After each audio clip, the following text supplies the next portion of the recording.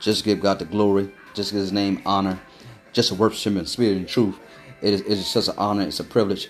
Glory to God. That's what we put on this earth to do, and that is to give God glory, give God praise, give God honor, give Him the glory that's due to His name. He's worthy, right? He is worthy to be praised. He is worthy to be glorified. Listen, could you just join me in prayer just for the need to pray? Father, right now in the name of Jesus Christ of Nazareth, we thank you right now for all that you've done and what you're still doing. We thank you, Father God, because in you there's life. Father God, we thank you right now simply because, Father God, without you, we would not have made it. If it had not been for the Lord that was on our side, I know I would not have made it. If it had not been for the Lord that was on my side, some of us grew up in single-parent homes. Some of us grew up in neighborhoods where we're seeing death, drugs, destruction, disease, sexual innuendos, drive-by shootings, all kind of things. Glory to God. Some of us had guns put out on us. Some of us had seen murders take place. Some of us right now seen some things that we have not even got over.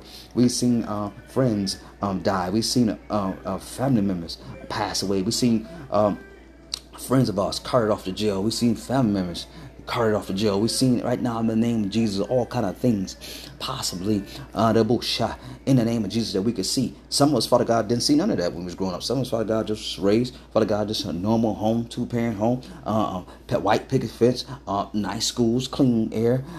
Some of us just didn't have to go through certain things that others had to go through. That doesn't mean that they have not been through anything, though. Because they might have been struggling with depression, might have been struggling with drug addictions, might have been struggling with things of low self-esteem. All kind of things could happen in this world. But one thing is for certain, the same God that blessed the man and brought out the man that grew up in the bad neighborhood is the same God that raised up the man and brought out the man that grew up in the good neighborhood. Right now, in the name of Jesus, because all things work together for the good of them that love the Lord and that are called according to His purpose. And so we just want to say thank you. In Jesus' name. Amen and amen. Look at me in Luke chapter 7. Because last time I was with you, I said I was going to go. We was talking about how the centurion servant, the centurion servants got healed just by speaking the word only. And glory to God, we was in Luke chapter 7. Last time I was with you, we talked about how the man came and the centurion servant needed to be healed. And Jesus was coming to the house to heal him. And the man said, don't come up under my roof, I'm not worthy. Just speak the word only, and my servant shall be healed. Lord have mercy. Isn't that good to know that you have a God that can speak a word to your situation and it stops? One word from God can change your life. One word from God can change your direction. One word from God can change your daughter, change your son, change your marriage, change your job, change your career, change your mindset, change your situation. Right now, speak change into your situation. I speak the word of change to you. God's going to change your mind in that thing. And then He's going to change your circumstance in that thing. For right now, in the name of Jesus, how the Lord said, it has accomplished the thing that I'll set it out to accomplish. And now you're stronger, you're wiser, you're better. You're in the name of Jesus. You're more loving, more giving, more merciful, more understanding. Sometimes we go through things because we don't judge other folks what they're going through. And we don't say to other folks that they ain't saved and they ain't good enough and they ain't holding enough and blah, blah, blah. We don't say stuff about other folks. Oh, he divorced. She done did this. All that stuff we talking against all these people. And lo and behold, life has a way of making you go through the same thing that you don't judge other folks about.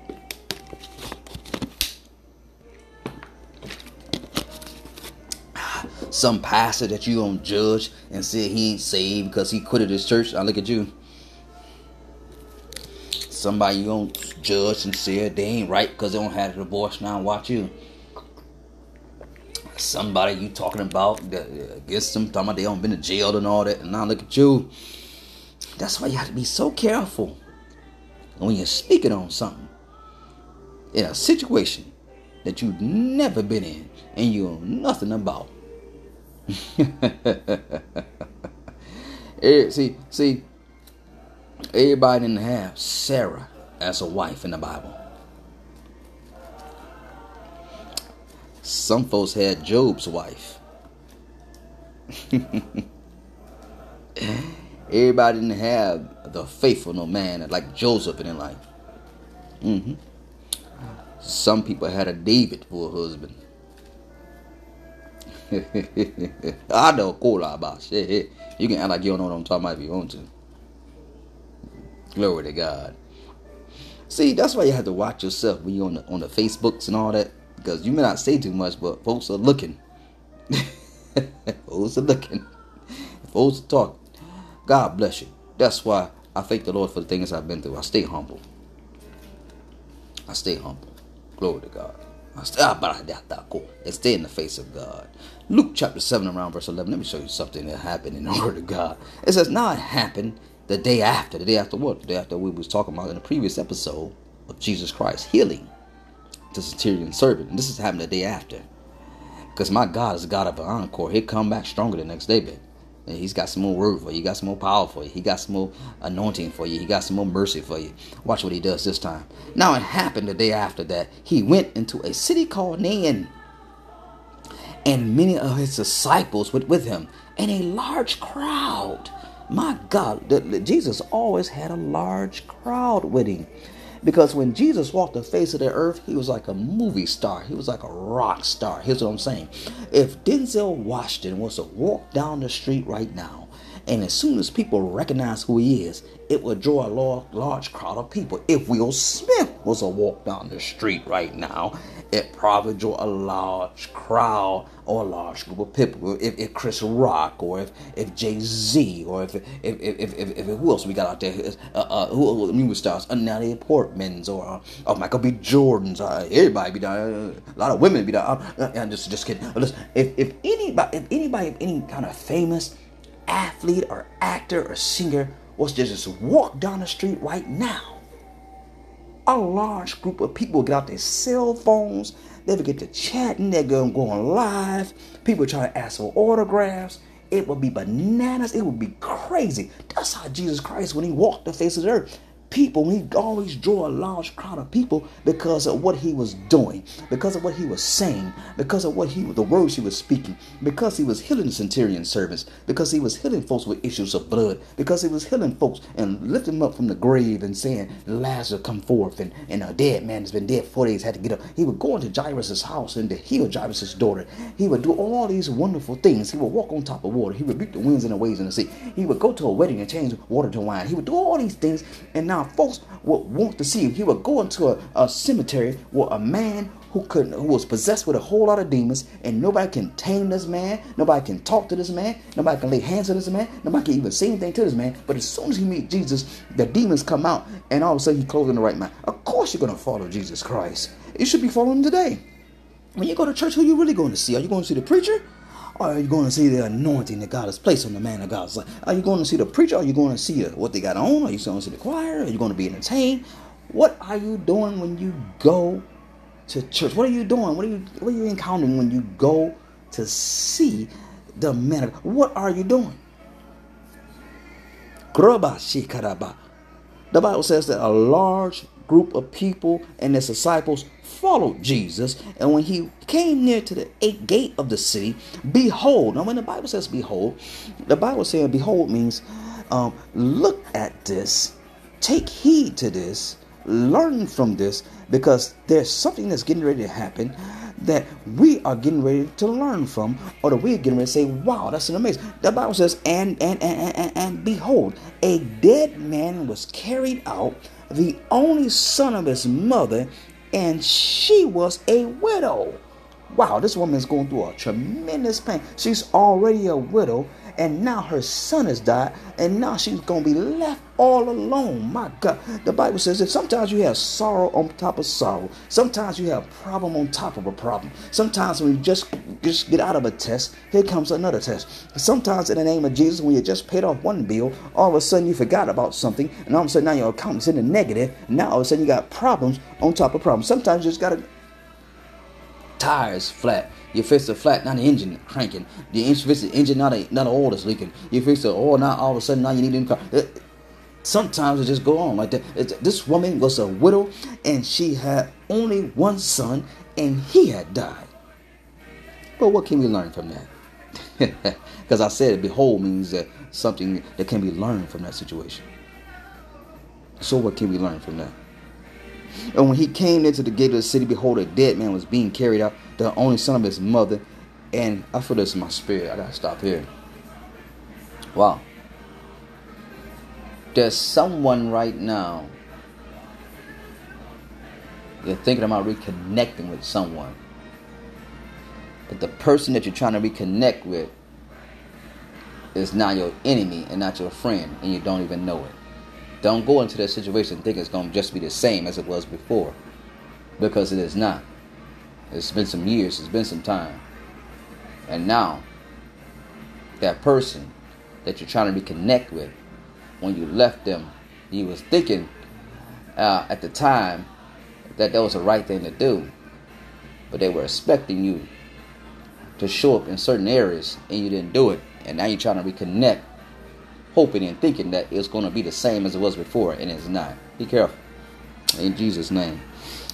Let me show you something real quick. And he came near to the gate of the city, and behold, a dead man was carried out, the only son of his mother, and she was a widow, and a large crowd from the city was with her.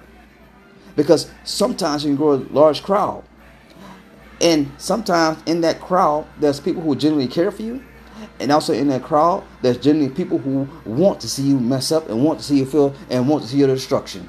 She had a large crowd following her also. And when the Lord saw her, he had compassion on her. Now watch this now. The word compassion means here sympathias. And sympathias is a Greek word that means to have a fellow feeling of. A fellow feeling of. To have compassion, to love. It literally means putting yourself in that person's situation.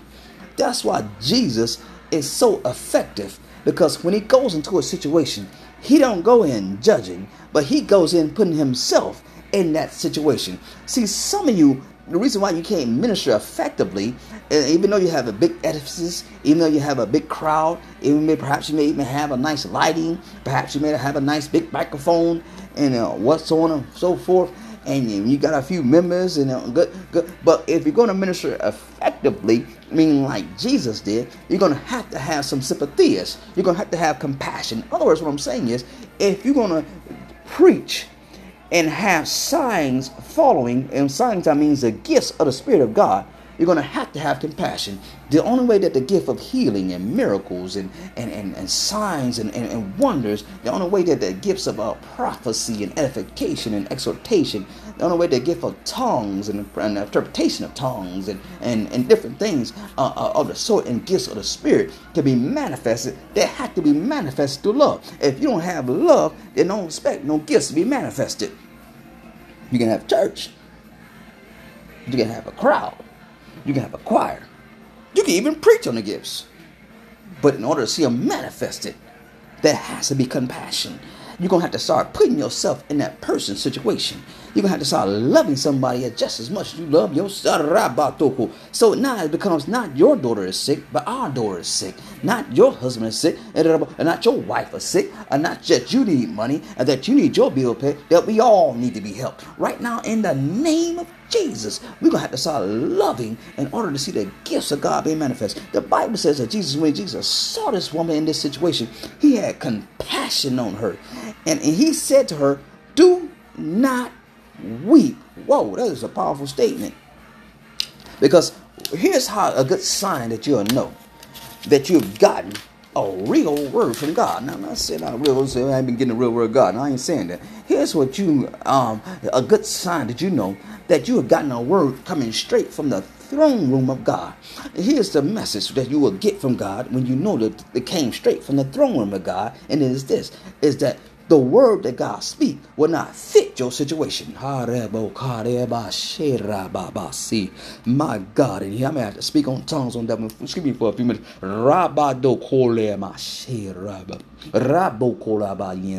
When's the last time you got a word from God that doesn't fit your situation? That means here's this woman. This woman is a widow.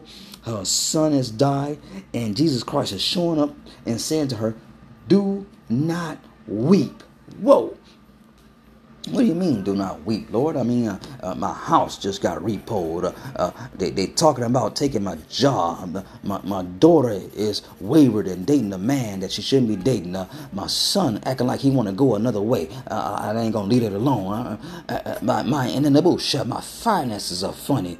What you mean, do not weep, Lord? They talking about throwing me out the church. My car won't start. The rent is due and I ain't even got a check yet. What do you mean, do not weep, Lord? In the name of Jesus, they're spreading rumors. My mother is against me. My father is against me. My sisters are against me. In the name of Jesus, I'm almost 50 years old and I'm still struggling because I wasn't raised by a father and he didn't want me. In the name of Jesus, what do you mean, do not weep? Well, if Jesus ever tells you do not weep, he must be telling you this, that weeping may endure for a night, but joy cometh in the morning. Lord have mercy. I wish I had me a church. If he gives you a word for your situation that should cause you to weep, and yet he shows up and says, do not weep, then he's telling you that weeping may endure for a night, but joy cometh in the morning. Look at somebody real quick and tell them it's morning time. Give me about 2.5 people who know that it's morning time. In the name of Jesus Christ of Nazareth, it is morning time. I got a call, but don't worry about it. In the name, let me show you something. Then he came and touched the open coffin.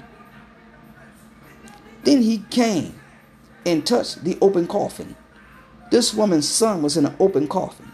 Do you know what an open coffin is? Everybody sees the situation and everybody sees this man being dead. And I often ask myself, why does God let everyone know your business sometimes?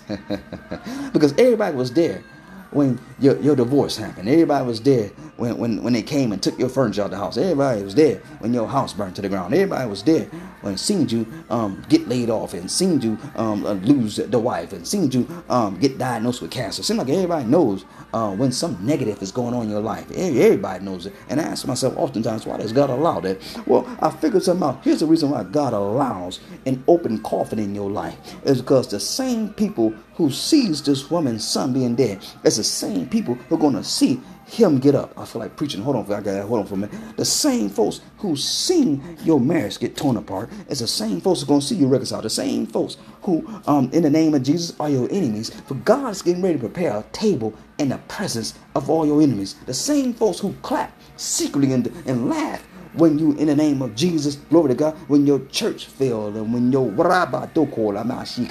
when you lost everything and when they thought you was dead and when you thought your life was over, and the same people who seen you going through all this mess are the very same people who are going to see God lift you up in the name of Jesus. You ought to shout in the midst of the enemy, because the same folks who laugh at you, and some of these folks are friends, some of these folks are family members, some of these folks were husbands, some of these folks was wives, some of these folks was children, some of these folks was parents, some of these folks was close to you, but right now in the name of Jesus, He came and touched the open coffin, and those who carried him stood still. And he said, young man, I say to you, arise. And he who was dead sat up and began to speak, and he presented him to his mother. The man that was dead sat up in his own coffin and began to speak. In the midst of your coffin situation, rise up in it and begin to speak and say, I will magnify the Lord at all times. In the midst of your coffin situation, rise up and say this, I shall not die, but live and declare the works of the Lord. Let me use that. Listen, if it's a word, then I must have did it. And if it's not, then I wasn't with it. Stay committed, please.